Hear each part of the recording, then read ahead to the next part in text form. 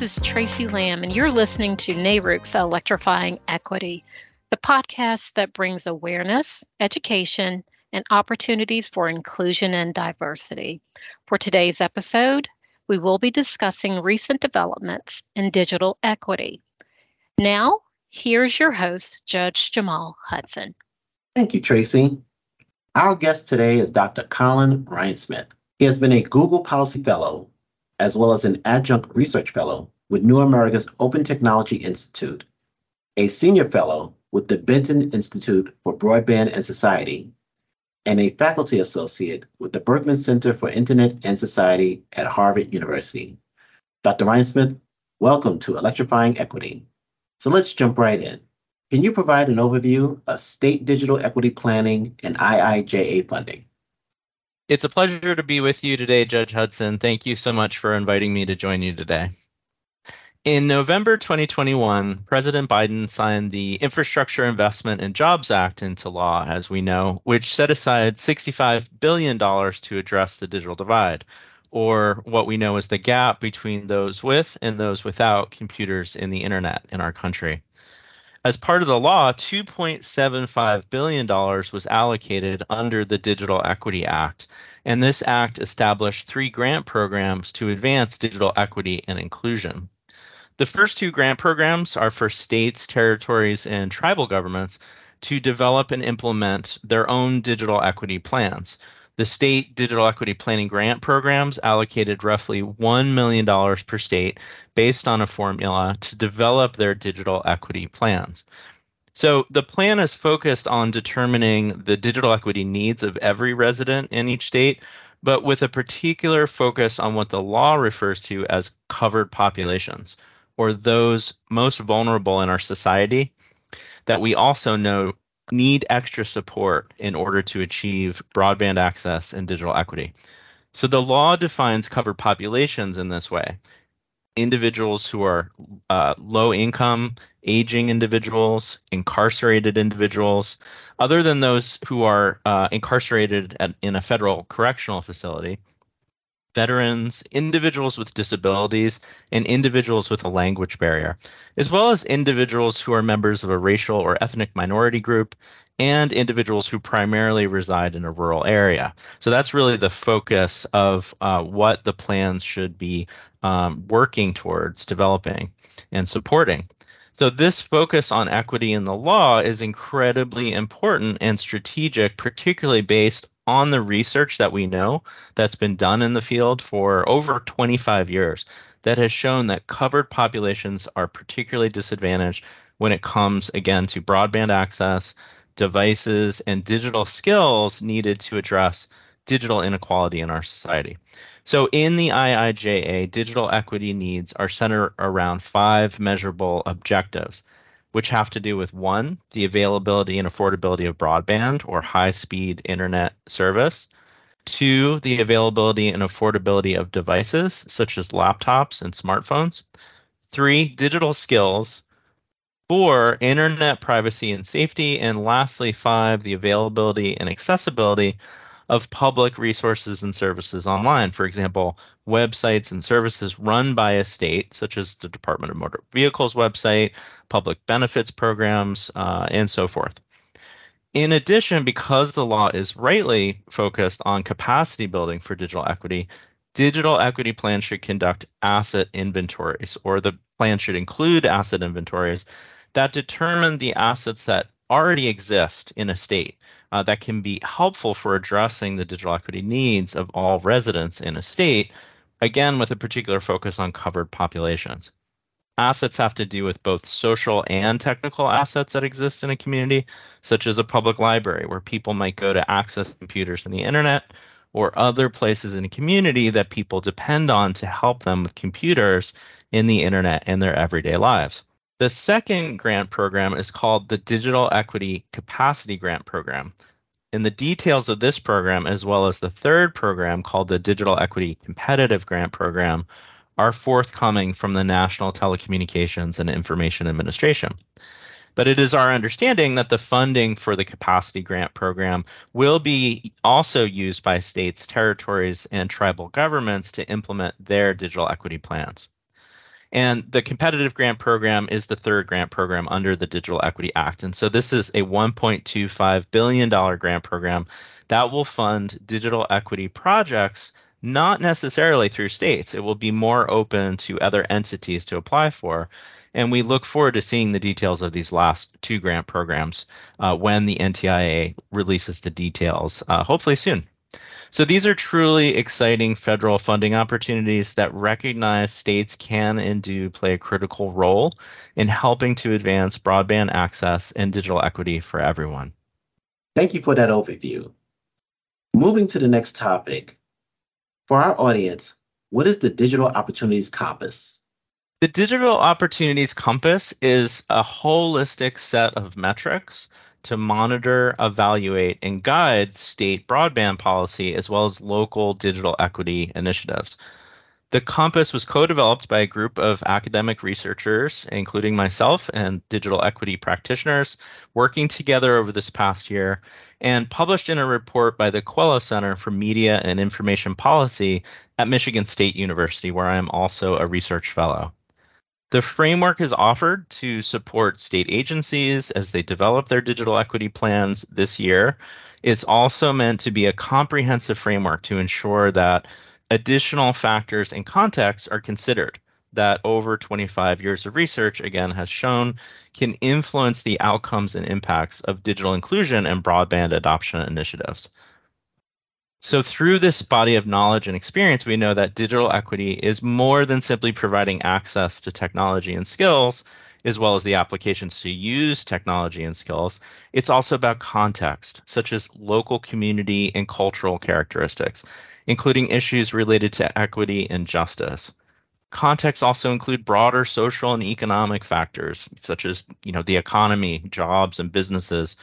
It's also about governance. So by governance, we mean local, state, and federal policies that either enable or inhibit, in some cases, broadband access and digital equity, which often lead to questions about power.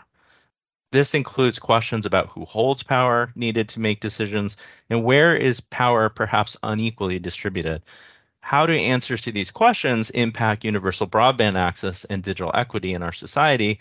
These are some of the questions that the Compass helps to answer. So the Digital Opportunities Compass offers 6 components and indicators areas to guide broadband and digital equity policy, as well as local community efforts to advance digital equity. So these components are 1, context, and 2, governance, which I introduced above. The third is focused on connectivity, which includes indicators related to the existence of network infrastructure, as well as accessibility, affordability, and adoption of internet service and network-enabled devices that use that internet service. The fourth is skills. This includes indicators related to a broad range of activities centered around digital literacy, including secure online practices, training, and skills attainment. The fifth component is application. So this includes indicators related to the uses and application of digital connectivity and skills, while also considering additional what we call in the academic world socio-technical context, which basically means that it's difficult to separate the social and the technological aspects of technology in this work. The final component is outcomes. Now, this is something that many of us want to know, right? Of course, what are the outcomes of certain digital equity initiatives? So this includes indicators related to the broader effects of improved digital equity on individuals, communities, and states. So we believe there are several benefits to the Compass for people who are working to advance broadband and digital equity. And we believe that it can be used for the following concrete things. So 1, it can identify key groups of factors that influence digital equity efforts and outcomes. It can be used to measure and assess digital equity efforts and outcomes over time. It can also be used as a standard set of metrics that can be expanded and customized really to meet state and community needs. And it can also be used to build upon, as far as possible, on existing data and indices that are available, most of which states are using currently in their digital equity plans. The last two have to do with, really being able to use the compass to augment existing data with new qualitative and quantitative data that might be gathered that many states are gathering right now for their plans. But lastly, we think it can be helpful for those who are interested in innovative approaches to designing infrastructure, for example, to help automate data collection, thinking about how it might inform the quality measurement and router. So really, more technical aspects of this work. As we explain in our report, the Digital Opportunities Compass is intended to be a starting point rather than the final word regarding the development of a comprehensive assessment framework to monitor, evaluate, and guide state broadband and digital equity policy now and in the future. Dr. Rhinesmith, you mentioned how important outcomes are related to communities. Can you discuss the roles of local and regional digital equity coalitions working with underserved and underrepresented communities to build an equitable system? Sure. So, I first learned about local and regional digital equity coalitions and their importance to this work in digital equity back in 2015. I was conducting research on digital inclusion and meaningful broadband adoption initiatives for a project funded by the Benton Foundation, now known as the Benton Institute for Broadband and Society, and published in a report by the same name in 2016. During this time, the Federal Communications Commission was considering transforming the Lifeline Universal Service Program to include a broadband subsidy for qualifying low-income consumers. We know the Lifeline program was created during the Reagan administration back in the 1980s to help ensure that everyone could afford access to telephone service. While in 2015, momentum was gaining to move forward with updating the Lifeline program to include this internet access subsidy, which recognized that broadband was a vital communication service, one that provides a lifeline to so many people in our country, much in the same way that the telephone did back in the 1980s. So for the research, I was particularly interested to know if the FCC created a broadband subsidy program, what else might the FCC consider beyond access to broadband to help create a successful broadband-focused Lifeline program? So with the help of the Benton Foundation, I set out across the country and visited with 8 different digital inclusion programs or organizations in 7 different parts of the country to learn more about what community-based organizations were doing every day to work with underserved and underrepresented communities to promote digital inclusion and build a more equitable system. As one of the findings from my research, I learned that most digital inclusion programs were centered around the following 4-part strategy. So 1, providing low-cost or free broadband access. 2, connecting digital literacy training with relevant content and services that, made sense to people in their everyday lives.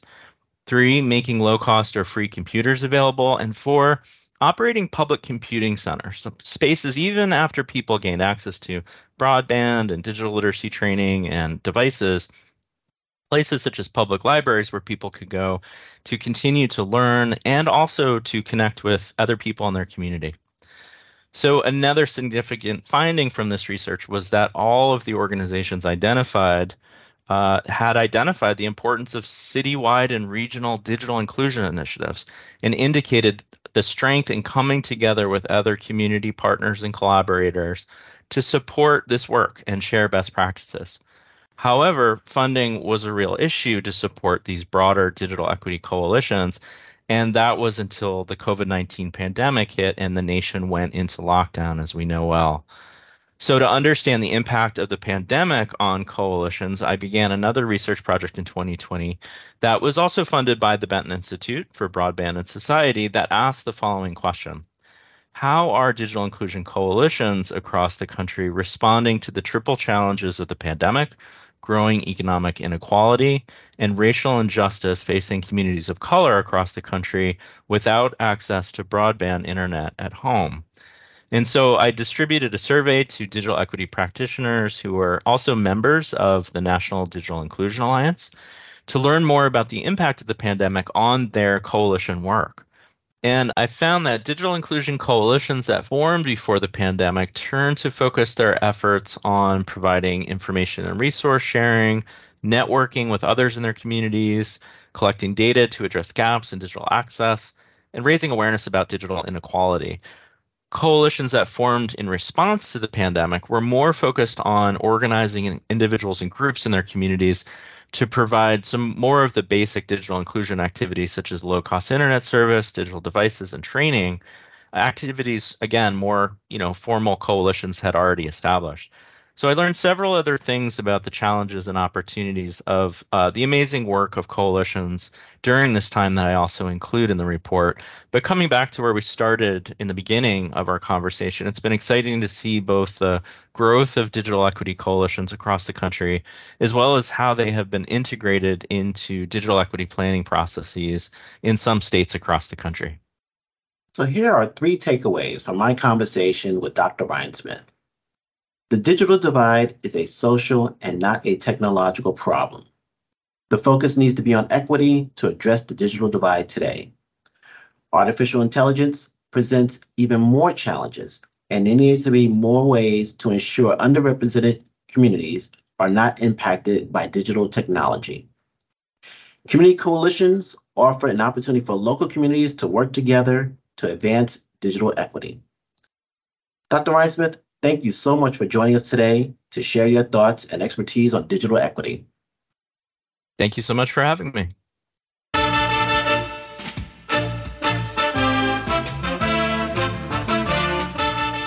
Thank you for tuning in to Electrifying Equity, a podcast brought to you by NARUC's Select Committee on Regulatory and Industry Diversity. We hope you found Dr. Colin Rhinesmith's insights on digital equity thought-provoking and inspiring. As we wrap up this episode, we want to extend our heartfelt gratitude to all of our listeners for joining us in this important conversation. Your support and engagement drive us to continue exploring the crucial topics related to equity. Stay tuned for the next installment of Electrifying Equity, where we'll delve even deeper into the subject with more remarkable guests and valuable discussions. Remember to subscribe and be on the lookout for our future episodes as we continue to shed light on diverse perspectives and foster meaningful conversations in the equity landscape. Until then, keep electrifying equity in your thoughts and actions. And together, let's build a more inclusive energy future for all. Thank you and see you soon.